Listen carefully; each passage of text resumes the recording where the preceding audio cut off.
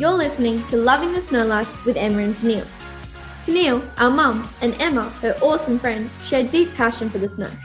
They started the podcast together to share all their experiences with you. Between them, they have skied over 95 resorts, both held ski instructor qualifications, lived and worked in resorts, and still spend every hard-earned dollar skiing. They set their lives up around snow travel, and our ski bags are always packed, ready to go. We're certainly not complaining about this, are we? No way.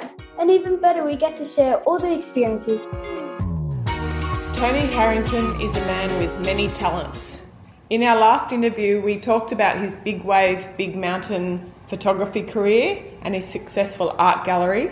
And in this interview, we discussed the state of the snow industry, what it takes to get a job in a ski town, and we touch on other interesting projects that might inspire you to pack your bags and try your luck in a ski town. Good, thanks. We're up here at Mount Buller. It's beginning of the snow season. Everyone's fired up, really excited. Oh, awesome. Is there snow on the ground yet or not?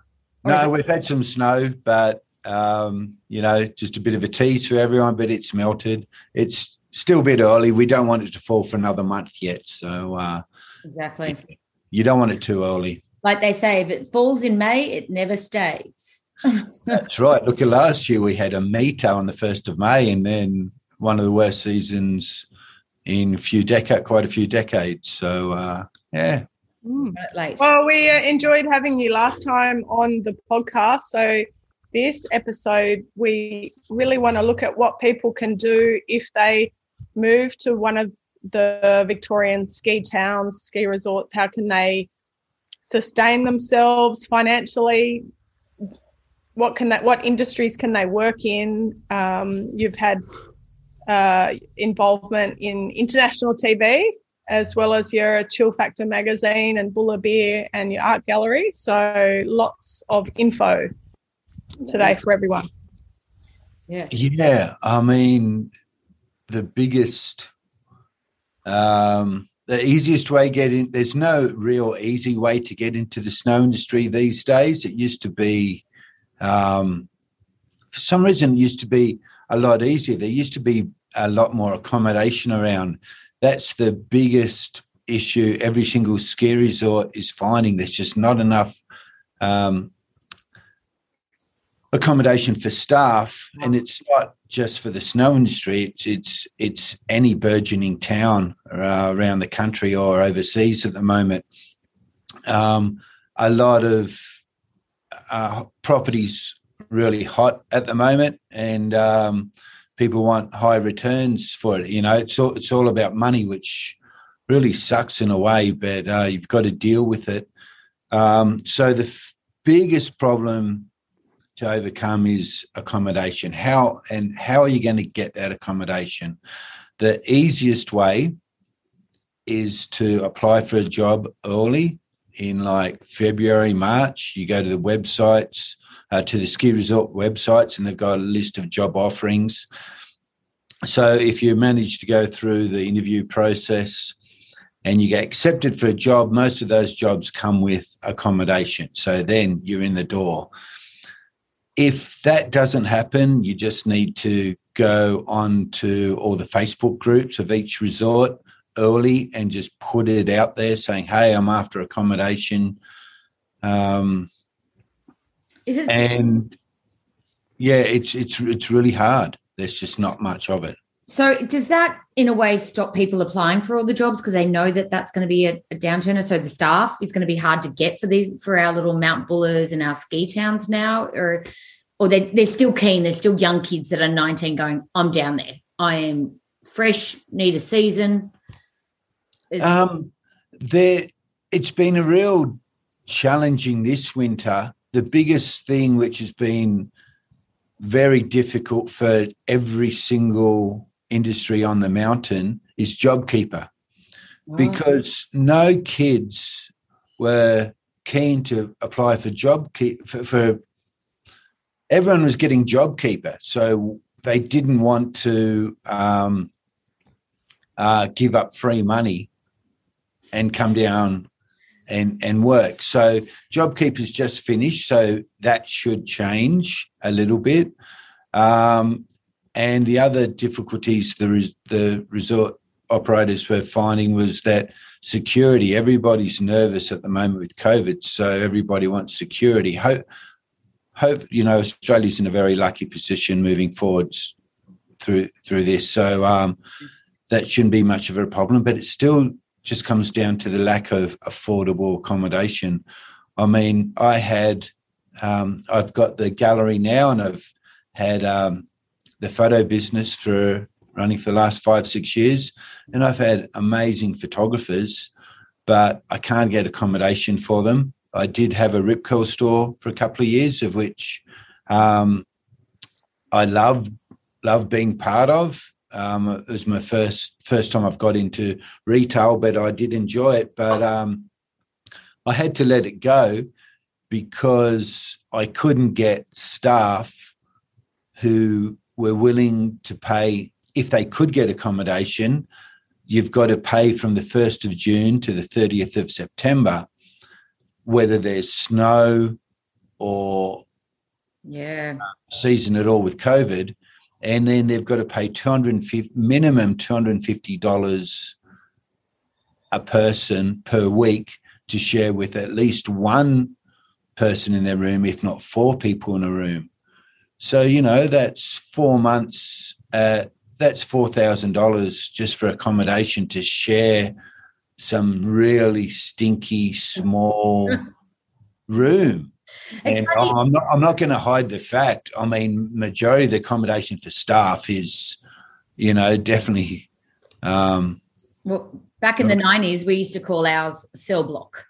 So it was where we stayed. It was like, so that was the accommodation, and then in Perisher it was blue block, brown block. It's not flash, but it's really interesting that you say it, because we were dying to get a job in the 90s down at a ski field. We would work for the $12 an hour and then go and work and wash dishes at night and serve waitress at night and live with 3 people in a room. It kind of, it just seems that the kids of today are like, I'm not going to do that. And it's like, well, there was no option and we just did it. So the changing of the guard with the kids, or like, because you're not getting 40-year-olds doing that, are you, really? Even back in the day, we weren't getting 40-year-olds doing that, sharing rooms, sharing accommodation. And it's a sort of a rite of passage, though, isn't it? When we did our ski instructors thing and lived in that terrible accommodation in Austria, I turned 30 and we were with all the 18-year-olds going, well, we should have done this when we were 18, not 30. But, yeah. What's the average age of people coming in, do you think? Oh, look, I've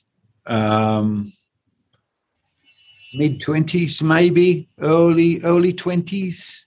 So not as young anymore. Okay. No, not as young anymore. You're right. It is completely different. What do they call it? Gen Y, Gen X, Gen whatever. I've got no idea what all the groups are, but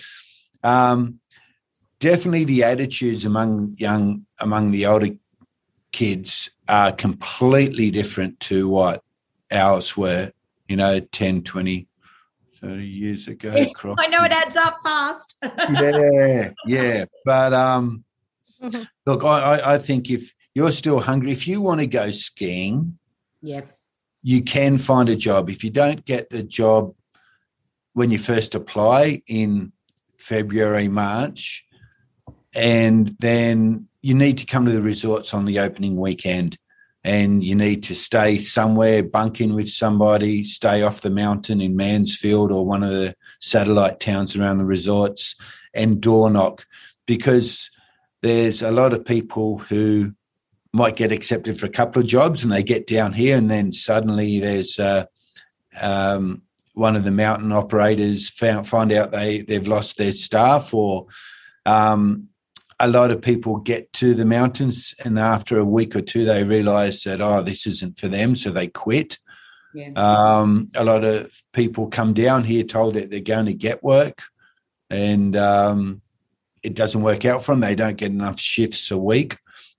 So you just need to turn up with a little bit of money and hang out and give it a shot. And then if you do get a job, there's 2 things you can do. You can just make enough money to pay rent, and your bar tab and go rip around the mountain all day long, or you can get a lot of work, because once you've got your accommodation on the mountain, you can pick up another 1 or 2, 3 jobs if you had time just to make money. So, yes, you can make good money in the mountains if you want to. But, yeah. It's true. So that's all still there. So when I taught skiing through the day, I used to waitress at night at little Charlotte Pass, a little tiny resort. But I think Buller's probably got the same kind of feel as Charlotte Pass, a bigger mountain, obviously, but a smaller village.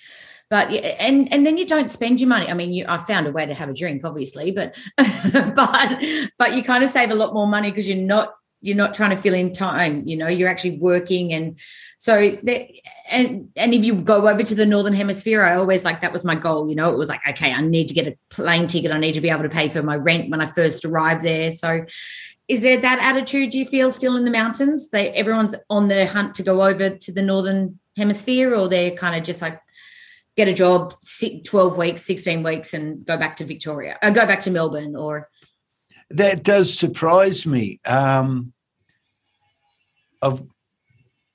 There's a good spread of people who in Victoria, I found, I spent quite a few years up in Thredbo where I started, and it seemed like if you go down Thredbo, you're doing that so you can go overseas skiing, you continue it. Whereas here in Victoria, particularly Mount Buller, maybe only because we're only 3 hours away from Melbourne, people just come up here for that lifestyle change for a couple of months. Sure, there's people who do go overseas, but I'm really surprised about how many staff are up here just for 3-4 months, and then they go back to their summer jobs.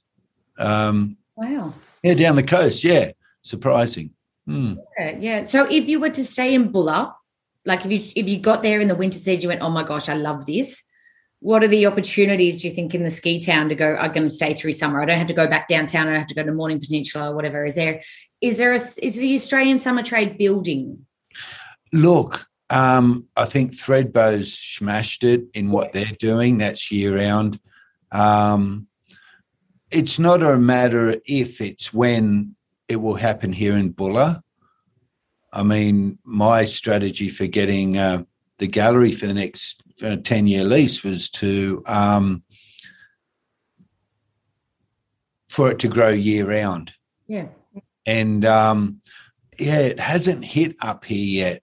And there's a lot of economic factors with COVID. Obviously the Resort Management Board and Chamber of Commerce are really pushing for that year round mix of business, but it's not there at the moment. So if you did want to start here for year round, I mean, if you're a tradie, like I'm a sparky by trade, and I could think of no other better place in Australia to work as a tradesman than up on the mountains. You don't have to deal with traffic. You're dealing with just a really cool environment. It's not easy with the weather, but then again, you don't get your 40-degree days for months on end during summer. So there's always plenty of trade work. There's always usually enough building work for lackeys, or, if you just wanted to be a on-site worker. There is limited opportunities for restaurant staff. And I know the staff up here at the moment, they've the staff like the A-Bomb, Buller Ski Lifts have been operating the A-Bomb, and they're flogged with the amount of work that they're getting. There's not a lot of jobs, but they're all making really good money. Yeah. So it's here if you want it, for sure. What about jobs where you're based from a laptop? Oh, for sure. If you're home working, if you can work from home, this is a dream setup. If you don't like the beach, for whatever reason, I couldn't think of a better place to work from home. It's I notice Monash University is doing a lot of advertising at the moment for 100% online university courses.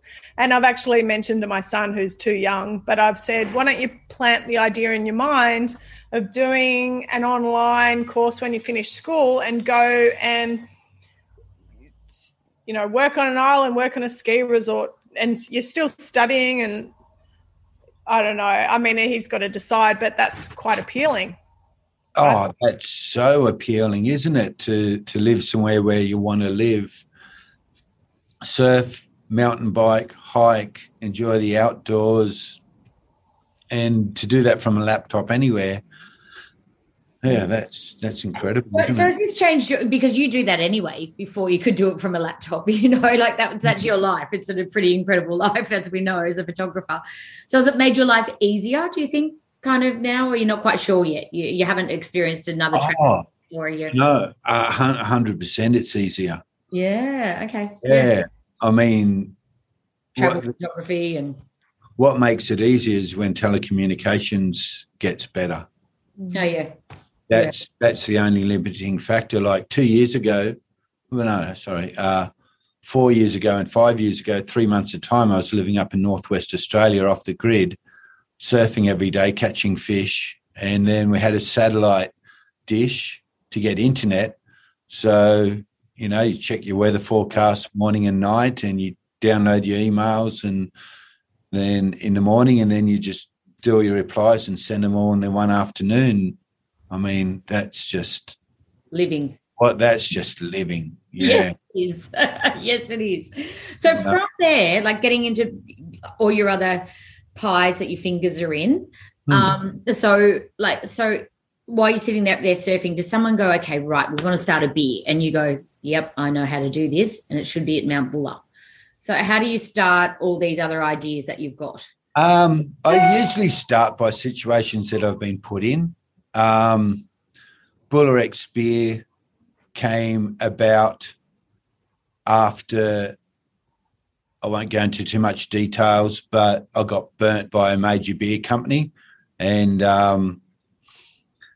I put on this event called Buller X Beer, and I put Buller X event, the ski and snowboard event, and it's all about your passion of putting your heart and soul into skiing, and then at the end of that, celebrating that. So we wanted a beer. So we're just sitting down. I just looked at the mountain. I've gone, wow, Buller X Beer. Imagine sitting here drinking our own beer. So I just came up with the idea, and then went to a craft brewer and created something for us, and then just made it happen. And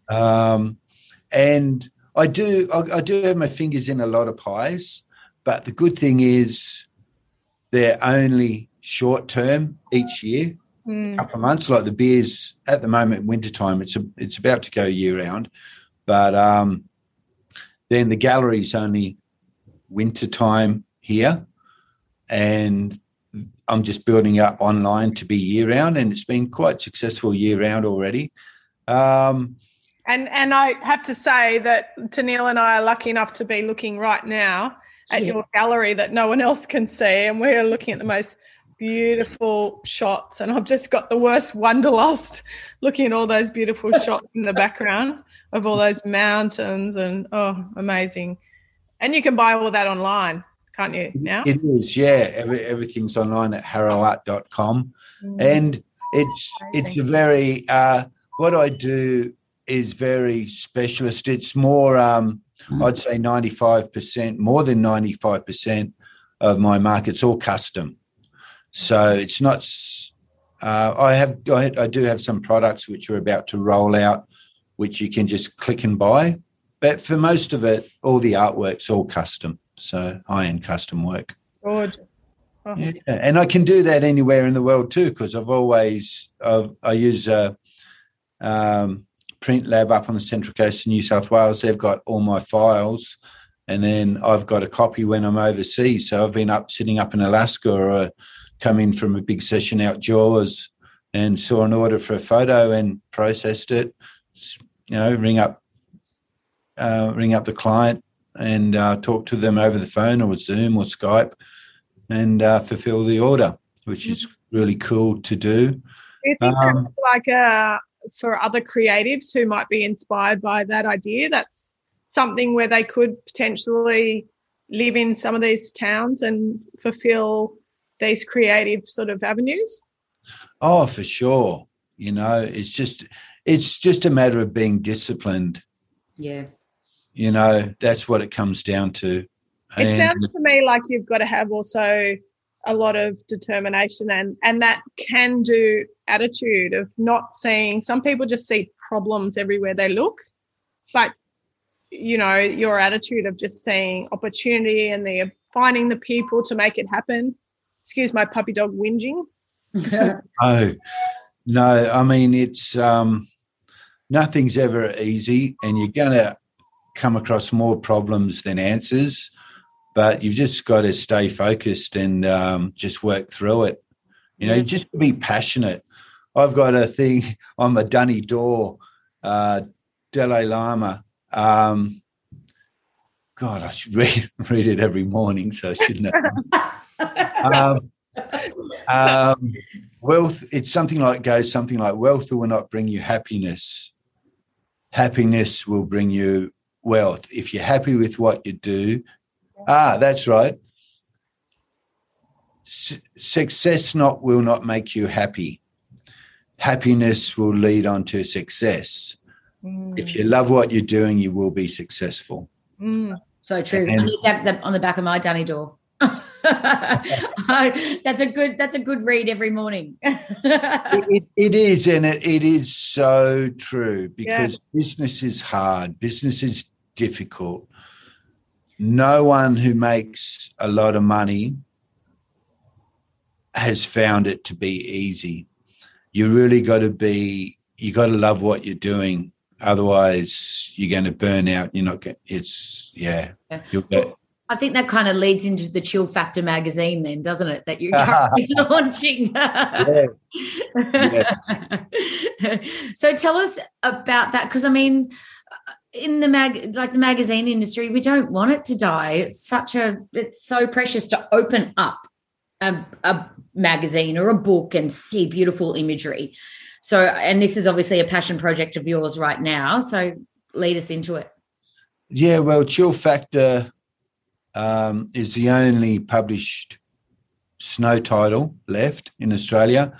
Last year being the pandemic year, we knew we weren't going to get any advertising or very little.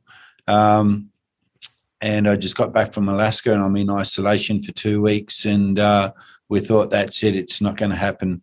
And I said, no, we can make this happen, you know. And then as a team, we said, right, if the industry wants it, we're going to put it out there on fundraiser. I think we used GoFundMe or one of those. Yeah. And we had 4 weeks to raise the money for the print bill. And we said, if we do it, we'll make it. If not, well, it means the industry doesn't want it. Within 2 weeks, we got the money that we needed. So we created, and then this year, I mean, it's coming off the back of the worst season ever for sales, so brands still don't have money, but there is light at the end of the tunnel, and we're a very reputable magazine. We've got reputable people on the team, and we're credible with the core industry suppliers out there. And they've gone, like Neil Ridgway from Rip Curl says, Harrow, there will never be a day when Rip Curl won't buy an ad in a print magazine.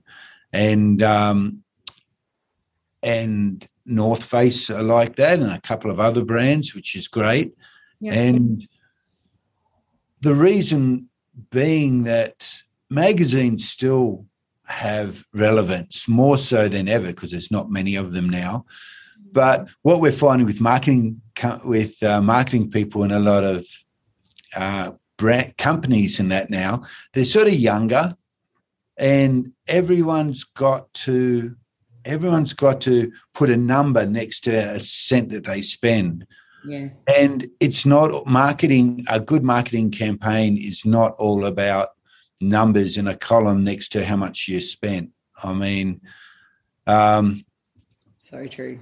So true, isn't it? And then that's where Chill Factor's come into its own. It's beautifully produced. It's got stunning stories. It's something you put on the table and people read it, like not just this year, but for years to come. So that's what we've been lucky. So where's your main distribution? Are you being innovative with the distribution, not just going through newsagents now? Do you tend to go, okay, we've got this amazing product and magazine, let's get it in the hands of people through retail shops, through like... Correct. Yeah, well, we still use the traditional newsagent for distribution. We've a media partner with Warren Miller. Oh, perfect. So you'll see us we'll be at most of the big Warren Miller movie outlets. The Snow Travel Expos in Sydney and Melbourne. We do handouts to all the ski shops in Sydney and Melbourne and around the resorts, and then obviously online. And we need to lift our game a little bit more on the promotion, and we're just working our way through that. I mean, we're 4 people. We've owned the magazine for 3 years now, and Reggae was the editor and I was a senior photographer back when it started 22 years ago. But the only reason it's going now is because the 4 of us all have full-time jobs, which this time of year is crazy for us. So to be able to do a magazine also, I mean, there's only so much time you can put in. It's massive. You've got to do pagination. You've got to, So I'm looking forward. It's got to be the printers at 9 o'clock tomorrow morning, and I'm just hoping I don't have to pull an all-nighter tonight. We're pretty good. I've been working till sort of 10, 11 o'clock for the last week on it over night time, and starting at 7:30 in the morning. But it's fantastic to work with so many amazing creative people, you know, not just the photographers, but the writers, and to work with Reggae and Watkin and Rilla, and it's just amazing. Yeah. So how do you do that? Because Reggae is based in Sydney, yeah? Reggae's in Thredbo. Thredbo, sorry, not Sydney. So it's all meetings over Zoom. So you're still doing quite a successful mag, and you don't. We put it together. Like Watkin and I are been working on the design. So I'll just send the InDesign file down to him to cast his eyes over, and then I'll create a PDF every couple of days and send it to the team and get feedback on. Reggae being the editor and I, we work together really closely. So we'll just make 20 phone calls to each other each day. Yeah. Rilla's the wordsmith, and she takes the content anybody sends in, and she proofreads that and makes suggestions. So I was talking to Reggae yesterday. I mean, he's been publishing for like 40 years now, surf and snow magazines, and we've got the dream team. You could not ask for another 4 different people who each bring different aspects of the business to the table. So, yeah, it's fun. Getting back to that ski industry, it sounds like you have to, like, you're going to succeed if you're innovative, if you keep it fresh, if you're passionate. Like, you surround yourself with the right, because you literally got it used to be 16 weeks, now down to 12. Would you say our ski season in Australia, or a bit like? Look, 12, but really in retail business, 6. 6, wow. There's only 6 weeks over winter where business makes money. Outside of those 6 weeks, I doubt whether you're breaking even. You're probably losing money, but you've got to be there. Yeah. So it's very much blood, sweat and tears. Yeah. I mean, first 2 weeks of July is good. School holidays. Yep. Leading up to school, you know, for the end of June, your training staff, your money's going out the door. Yep. Just by training, and you've already spent, tens and hundreds of thousands of dollars on stock, and you usually, you put a lot of that on your credit card. Yeah. And then 2 weeks during school holidays, and then second 2 weeks of July is okay. Mm-hmm. And then you've got, but not making a lot of money. Then definitely August is your humdinger. And then from September, you're just trying to figure ways of not spending any more money. Yeah. Trying to save Christmas. So really, we should be making summer out of our mountains, and shouldn't we, just to extend that, because of everything that you're putting into it. The government should come, and the national park should come to go, these guys need a summer, and keep people in Australia, like mountain bike riding at Thredbo at the moment is going through the roof. Well, and also just the whole new precinct they're creating with Jindabyne and everything.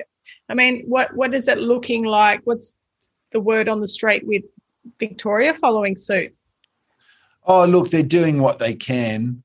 I'm not really into mountain biking, so I don't know that the economics of how that all works. Don't believe it. What sport you're not into?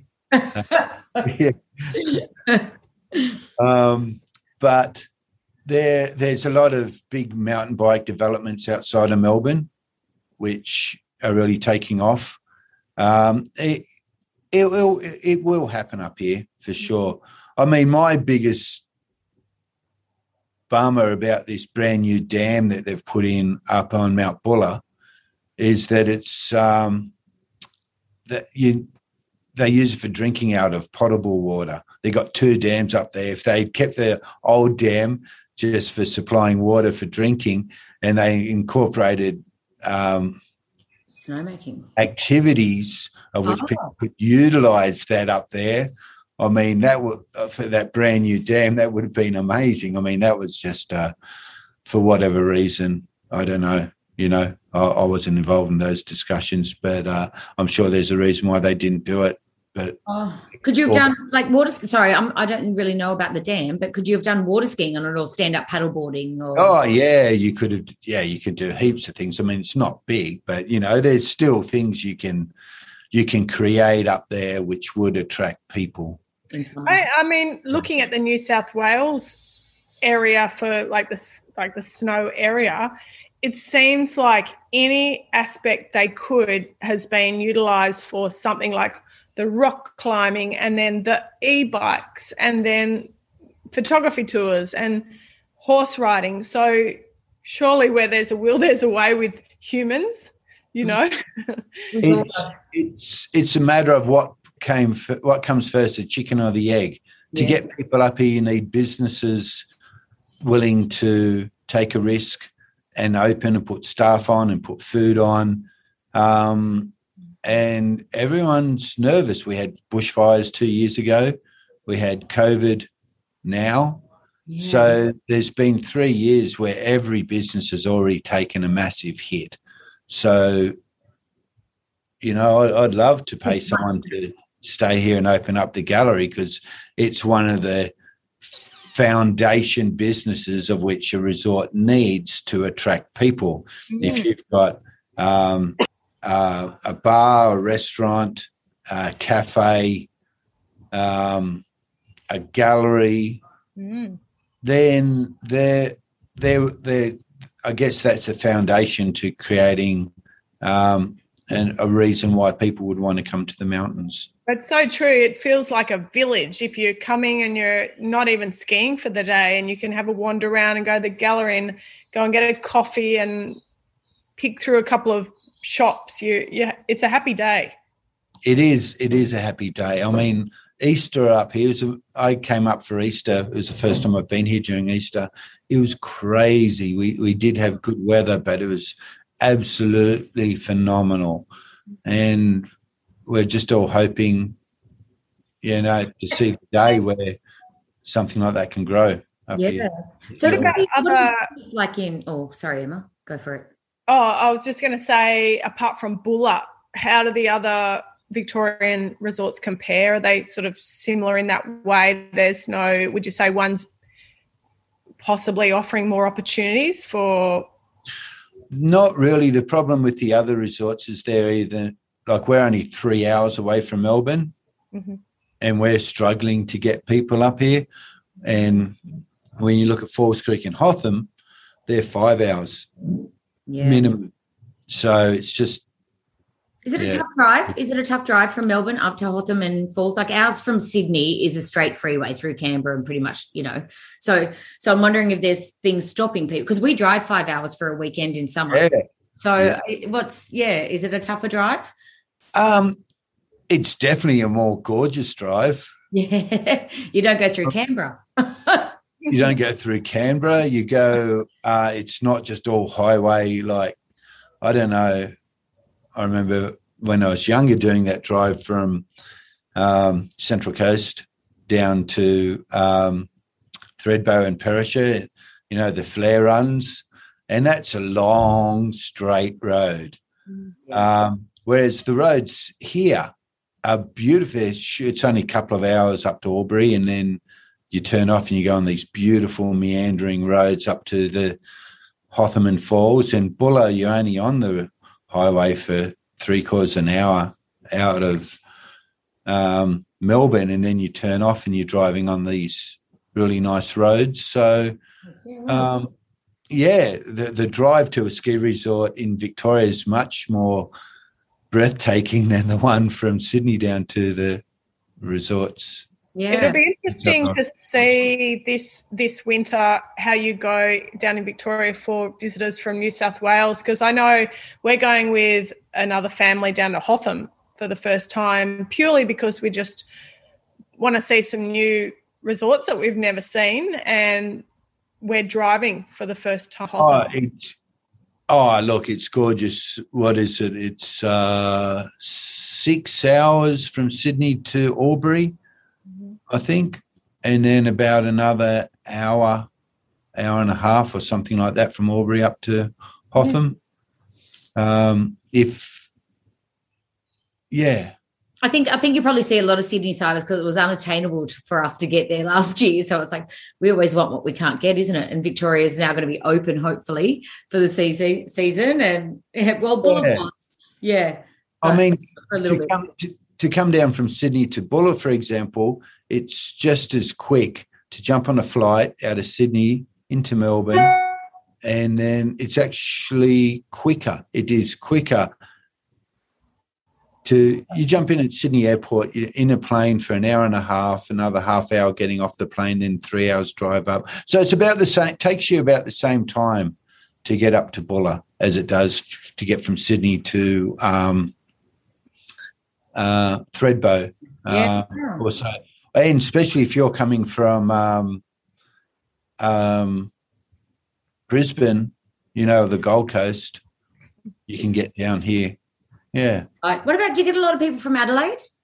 The skiers in Adelaide? Yeah, we do get a few people. Yeah. A lot of the staff actually are from Adelaide. Oh, wow. Okay. Yeah. So there's a big South Australian contingent here for sure. Well, that's really cool. It's so interesting talking about, I mean, we're the same country, but it's so different from, from the Victorian ski resorts to the New South Wales ski resorts. They're so much different, aren't they? Yeah. I think what if you haven't been to Hotham before, what you're going to love about Hotham or any Victorian resort, the resort is up in the snow. Like Perisher, yes, is in the snow, but there's a reason why they call it Perisher, Perish, Whereas the village here in Hotham, in Bulla and Falls Creek, there's a proper little village up here, and it's all snow gum trees, so it's gorgeous. You walk outside your room and you're in the snow, and you're walking around, you have stumbling back from après or drinks at the bar, and it's all snow, and it's really, really cool. Whereas if a lot of people who go to Perisher or Thredbo, they're down in Jindabyne, so you've got to make that long haul back down the mountain, and then you're cold, you're wet, and then you're tired when you get down there and you get in your warm room, then you don't want to go out. That's why we don't ski in New Zealand for a reason like that. No, sorry. Yeah, no, interesting. I lived for Wanaka in Wanaka for 10 years, and Oh, wow. I had a photo shop right on the lakefront of Wanaka, and I had the photography and video up at Tropicana Cadrona, and it was beautiful. But I've done enough seasons now. I don't want to ski. I don't ski all day. I just like going out for a couple of runs just about every day, but I don't feel like driving from, in a town up for an hour just to go for 2 or 3 runs or have a coffee with friends and come back. So, look, I love New Zealand. I love the skiing. It's absolutely gorgeous, but equally, it's a trip. I love Australia. I mean, it is so unique out of any ski resort in the world. It's gorgeous, So do you know how many ski resorts you've been in the world? Oh, no. I've tried it. Over summer, actually, I don't know, 70 or 80 or something. You'd have to go more. You'd have to be more. Yeah, maybe. Yeah. This is my 36th, 35th southern winter, and I've done 30 northern winters, so 65 winters. Yeah, you've done well over 200. Yeah, I'd say so. Don't be shy. Yeah. What about you've done some work for various international TV. What about people wanting to get into, or if they're in media? Wow, it's getting harder. Mm-hmm. It's getting so difficult now. Everything's done online. Like I have a distribution company out of Munich that I deal with for the last 12 years or so. For the last 4 years, I haven't done anything with them. Then I got a call from them last week, and they said, "Oh, Harro, we want to talk to you about a film project." So we've got a Zoom call tomorrow to talk about that, and that was so out of the blue. But it's really, really difficult to get into because no one wants to pay anything for content. Free online for YouTube and stuff like that. It's all online, yeah. And it's interesting, if you come up with a project idea, you don't need that distribution TV anymore. It's all online. So I've putting on the World Heli Challenge and some other events which I've put on. I used to have to go out and get sponsorship for it, money for it. And how did I justify someone give me, a 6-figure amount? I needed the television. Yeah. Right now, I don't need that. I used to have to, sometimes you have to pay, you used to have to pay to get stuff on TV. So you needed to not only produce the content and edit it, but then you had to pay a network to air it. Mm-hmm. But times have changed now. Now those networks, they'll say, look, just give us the content. They're not willing to pay for it, but at least you don't have to pay them for it because they want really cutting edge content. Yeah. But I am trying to get the Heli Challenge off the ground again for next year. And which country? Back in Wanaka. Oh, nice. Oh. Yeah. Look, it's a bit of a pipe dream, but you seem to make your dreams work for you, though, Harro. There's a lot of failed ones. There's a lot of failed ones. I do love that, though, that you put out all the balls and see which ones fall. I love that because you've got to have a can-do. It comes back to that can-do attitude, doesn't it? I mean, I talk to some people and they have ideas, but they never lift them off the ground because they're scared to fail. And you've got to almost go for it, don't you? You hit the nail on the head there. If you're scared to fail, don't even go and get a job to work. Go and get a job right now and work for someone. If you're scared to fail, because you will fail. There's a good chance of every business that you're starting failing. You know, they don't. Yeah. Yeah. So, look, I'm prepared to fail at that one, but I just won't put any money to it this time like I have done in the past. But wiser and older and wiser. But getting back to that TV thing, the internet now is your TV. Yeah. And it doesn't cost anything for you to push a button to upload that and for potentially millions of people to see that. So, but there's still, there's still a place for big projects. We're working on a HBO show that I'm producing.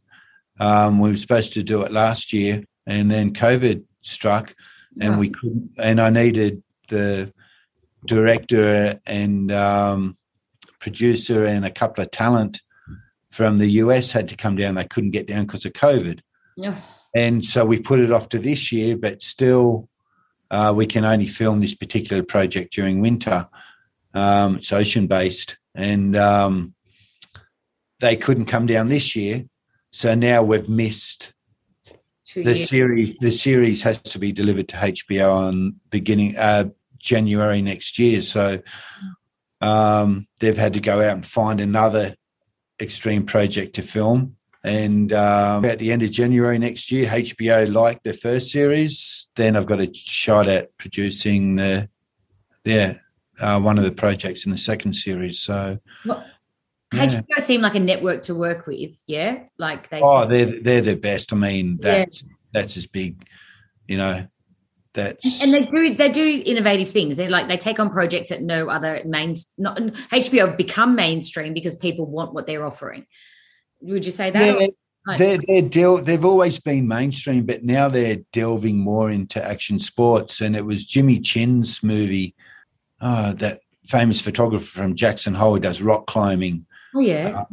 And you've seen him on the Colgate toothpaste ad lately, rock climbing with his teeth. And we're going, Jimmy, no, really? You sold out.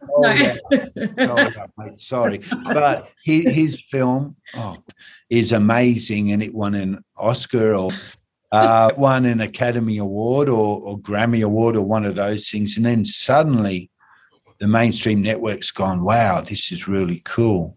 Mm-hmm. Free Solo wins the best documentary. Free Solo. I'm going to watch it on your recommendation. Yeah, no, it's really good. And because he was so successful with that opened up the door to other adventure films getting accepted into that more Hollywood mainstream. Out, would you ever do a reality TV show in a ski resort? No. Use language. Don't worry, we've thought about them every year. There's a couple of, we'll have a couple of beers and think about this could be a great TV show on a staff lodge or, on a surfboat on the Mentawais, and you put a couple of conflicting surf. True. Australia's got this problem where haven't let all our international students back in the country, and it's causing all sorts of financial problems for institutions. But it's also created opportunities for Australian students to suddenly get into these courses that they wouldn't have actually otherwise got into. Industries that needed a facelift, the whole Jindabyne new precinct that it's going to be, and the money pouring in from the government. Has there been kind of hidden COVID benefits to any of the ski towns or anything, any pluses? Not really, because we need the ski resorts like the apple farms and the, all that kind of industry. They need people, they need backpackers who are over here. They're willing to work hard doing shitty jobs in shitty environments. Yeah. Yeah. We really need that. When we travel, we do the shitty jobs, Australians have known to be workers. Exactly. They're probably missing us as much as what we're missing their workers too, I think. Yeah. No, that's really difficult. I mean, a lot of the bar staff, wait staff, all the cleaners, it's hard to get good. It's hard to get good working Australians doing those jobs. Yeah. So just on that, sorry, I was just Googling again. The New South Wales government has done this winter skills job that they're releasing, and they're doing outdoor adventure guides. What's your thoughts? Lead backcountry ski tours? Like, this is alpine routes, outdoor guiding. Yeah, look, it's we had a big discussion on this the other day. Right now, the government's training people up for jobs which aren't available because there's no accommodation up here. Oh. They need to fix the accommodation in ski resort. Well, let's take away ski. Let's just add resorts. Yeah. You look at any major town who's flourishing with tourism anywhere in Australia, and there is no affordable staff housing. And one of the references the focus points was the government is doing all these training initiatives, but what are they going to do? Yeah, where are they going to get jobs? There is no accommodation. It is just you need to fix up the accommodation in resorts, whether it be snow or anywhere tourists go to. Yeah, true, very true. Because without having accommodation, no one's going to get jobs. And if it's really shitty accommodation or it's too expensive, you're not going to get good workers. Yeah, it's true. It is. Yeah, I work from Sun Peaks in Canada when I'm doing my pre-COVID life, and they've got the same issue right now. Their Sun Peaks municipality are dealing because everyone's Airbnb their house now, so they haven't even got the little garages underneath that they could give away now, or not give away but rent out, or the studios, and so. It is a worldwide kind of problem because people want to do leisure. They want to come to these resorts, but if you're not getting staffed, you can't open up the opportunities. That's right. I mean, you look at Jackson Hole, it's just gone through a massive growth spurt. Well, it has been for quite a few years now, but particularly with COVID, people are dropping multi-millions of dollars on properties that they haven't even seen. Yeah. And they'll only go there for a couple of weeks a year, and then they go home again. And then you've got these empty places staying there. They don't put anybody in them. So then if there's people staying in them, that's good because they're going to be going down the street and buying stuff, coffee, lattes and... Yeah, like the town of Jackson with all their art galleries everywhere, When I was in Jackson, I thought, wouldn't it be nice to just be swanning down the street, getting all your homewares from all these gorgeous little shops and all the local artists and everything? Like, be amazing. We need to start, protect our winters. We need to start another campaign for the accommodation almost, don't we? Yeah. Oh, so you are so right. That's it. Yeah, we can voice that opinion.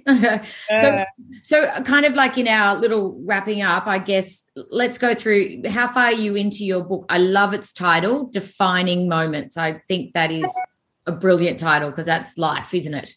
It is. I've done the hard yards, sorting through the photos, like 700. I've probably got close to 1 million photos, digital photos that I've shot from 2005 until now. So I've whittled those down, and then I went through 150,000 slides, cut them down to 3,000, scanned about 1,800. I have a Lightroom catalogue there with 10,000 photos in it, and I've culled that down to... The book was originally going to be about 280 pages, but it's going to be around 450 pages. Wow. So I've laid out 450 pages. I've put the photos on, dropped photos onto every page. And I've still, I was hoping to have the book out by midwinter, but it's not going to be now until hopefully end of September. So how can we buy this book? Because I'm personally a big fan of pre-ordering books that I know that are going to be good, and I just quickly put my order in Amazon, and they're just only printing it out. So where can people pre-order? It will be just on social media, Facebook, Instagram, all through the harrowart.com website. And I'll start doing pre-sales when I send it to the print. I'd like to get it printed in Australia, but there is no print company in Australia which does bindings like for books that big. So I do have to get it done offshore. It takes 2.5 months. When I send the files to the printer, that's when I'll start doing pre-sales. But this book is all about big mountains and, well, it's not just big mountains and big oceans. That's a lot of the wow factor stuff. But, you know, I've been working with Kai Lenny since he was 9 years old. So I've got shots of Kai as a 9-year-old towing him around behind a jet ski in 3-foot waves on a foil board. And then when I go to Jaws, when I live in Hawaii for 3 months a year, I'm very fortunate to be on his boat out there, front row seats, documenting him. So, yeah, there's quite a few athletes like that who I've been shooting since, you know, they were 10, up-and-coming bug-eyed groms, and now they're world leaders in both surf and snow. So, and yes, it's my photos, but where possible, if they're still living, I try and get them to quotes from them on what was their defining moment, what inspired them to become a world-class athlete, or why did they take on that situation. So it's definitely going to be a very inspiring book for sure. Yeah. And historical, because I was one of the very few big wave photographers to start shooting when tow-in surfing come along, just a handful of those guys, and then even smaller handful of people to be at the birth of the modern day extreme skiing and snowboarding in Alaska and opening up Alaska and Greenland back in the 1990s, and the only photographer in the world to do both big wave and big mountain for the first 30 years, for the first 3 decades. So to be able to go from one sport to the other and the similarities. Yeah. Mouthful. Is really cool, because every surfer is into snow sports and every snow sports person is into the ocean. So there's definitely synergies there. There. It's not just another snow book or not just another ocean book. And there's thousands of incredible photographers and hundreds of incredible photo books out there. Yeah. So I hope to be great for teams too, inspirational for teams actually, like to get it in their hands and read it and go, hey, it is achievable. Definitely, and I do a lot of work with presentations to the school up here. And I've done presentations in schools up and down the coast of New South Wales before, and that's something where I'm really looking forward when the book does come out, just to go and do talks. And am I a motivational speaker? No, I don't have the skill set to be a motivational speaker like some world-class athletes are.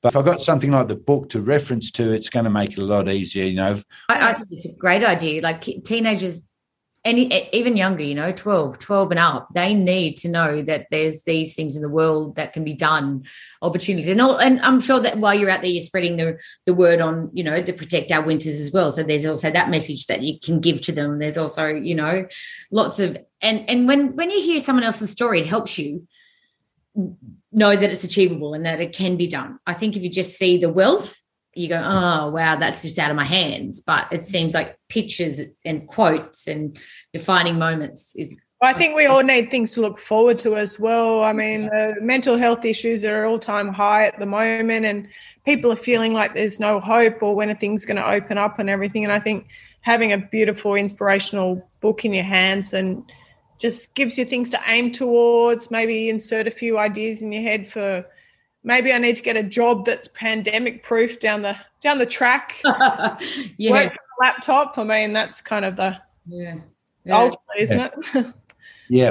Amazing. Well, I hope there's some heli skiing in there, because that's still my my goal. I'm getting there. I'll get there. That will be the next one. We'll have to have another session with you, Harrow, because we could go down that heli skiing track as well. Well, I've got a little small little project called the Heli Club, which I know the New Zealand weather really well, and I know all the heli ski operators and the guides up there. And I know 7 to 10 days out what the weather's going to be doing. And then within 3 days' time, I'm pretty sure you can be good enough, close enough to 100% be going, right, we're going to get amazing snow conditions in this region of and in the Alps and on what aspect. And then someone can, like just say in 2 days' time, I saw a really nice, good weather day coming for Mount Cook, which is my favourite place to heli ski in New Zealand. I can go out to the database of people that I have and say, right, we've got 7 people. Basically, you go in loads. You build your heli people that you travel with in helicopter loads. Yeah. So 4 each. So me plus 3 in the first load and then 4 people in the second load. So I say to them, look, it's what's today? It's Monday. Thursday's looking good. And then everyone's got to take a sickie on Thursday so you can fly out of Sydney or Melbourne into Christchurch on Wednesday night, heli ski that day, and then you can fly home that night. Oh, my gosh. Well, Tennille, you and Darren and Jake and I next year, because Tennille's just had a knee done, so she's on ice for now. Ooh, okay.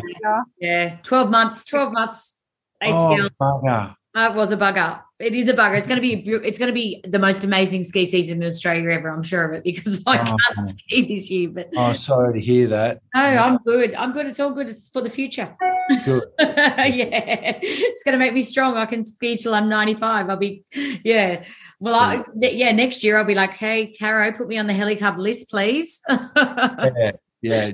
That's incredible. Really cool. Yeah, and that's living. That's living. How do people find out about that? Or is that on the I'm not promoting it at the moment. I've already got a couple of clients who have met up here in Bulla.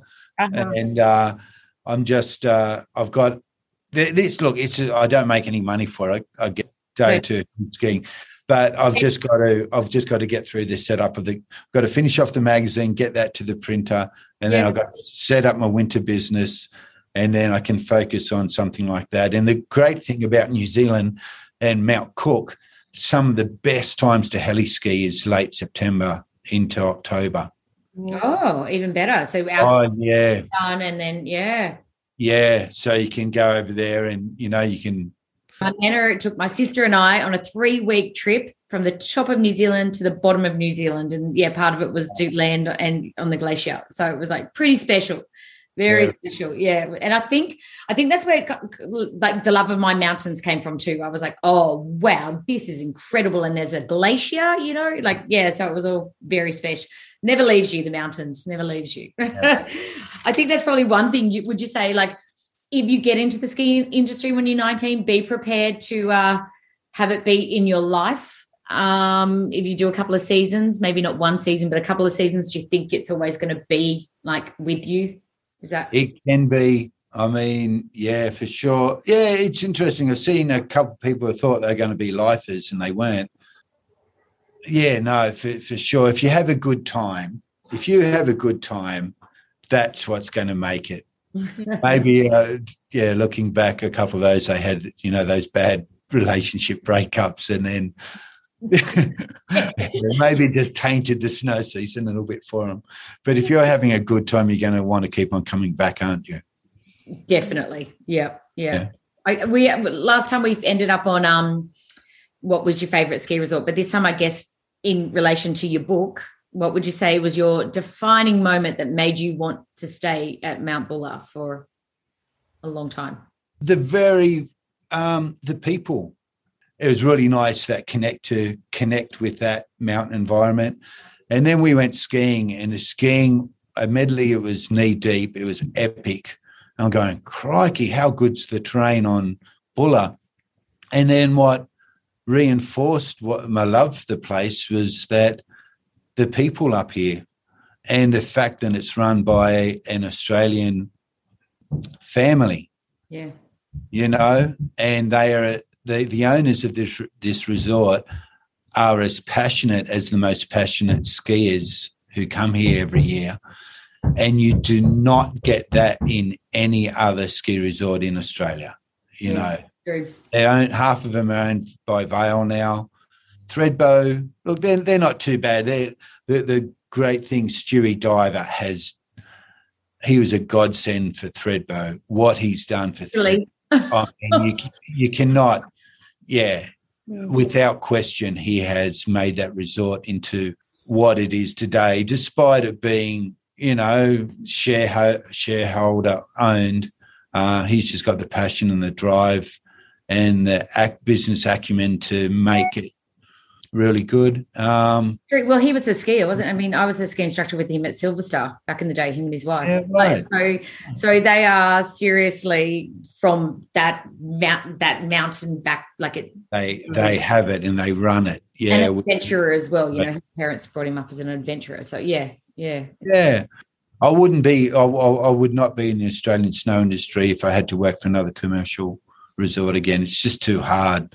Yeah. Wisely is what you're saying if you go into a lifestyle in the ski industry. Yeah, look, get in there any way that you can. Be prepared to have a lot of moments where you just question why you're there, but then really embrace the good things that you have. And if it all adds up, just keep on doing it again and again and again. Yeah, awesome. Yeah, thanks so much for today. No worries. Yeah. But yeah, thank you so much. Thanks for listening to Loving the Snow Life with Emma and Tennille. If you've learnt a handy tip or two, then happy days. To catch all our episodes, subscribe on iTunes. It's free. Head over to www.lovingthesnowlife.com.au for more info and follow us on Instagram and Facebook at Loving the Snow Life. If you have any suggestions for topics or guests, then email us on our website. Thanks to everyone who leaves a review on iTunes or wherever you listen to podcasts. Feel free to share our episodes on your social media.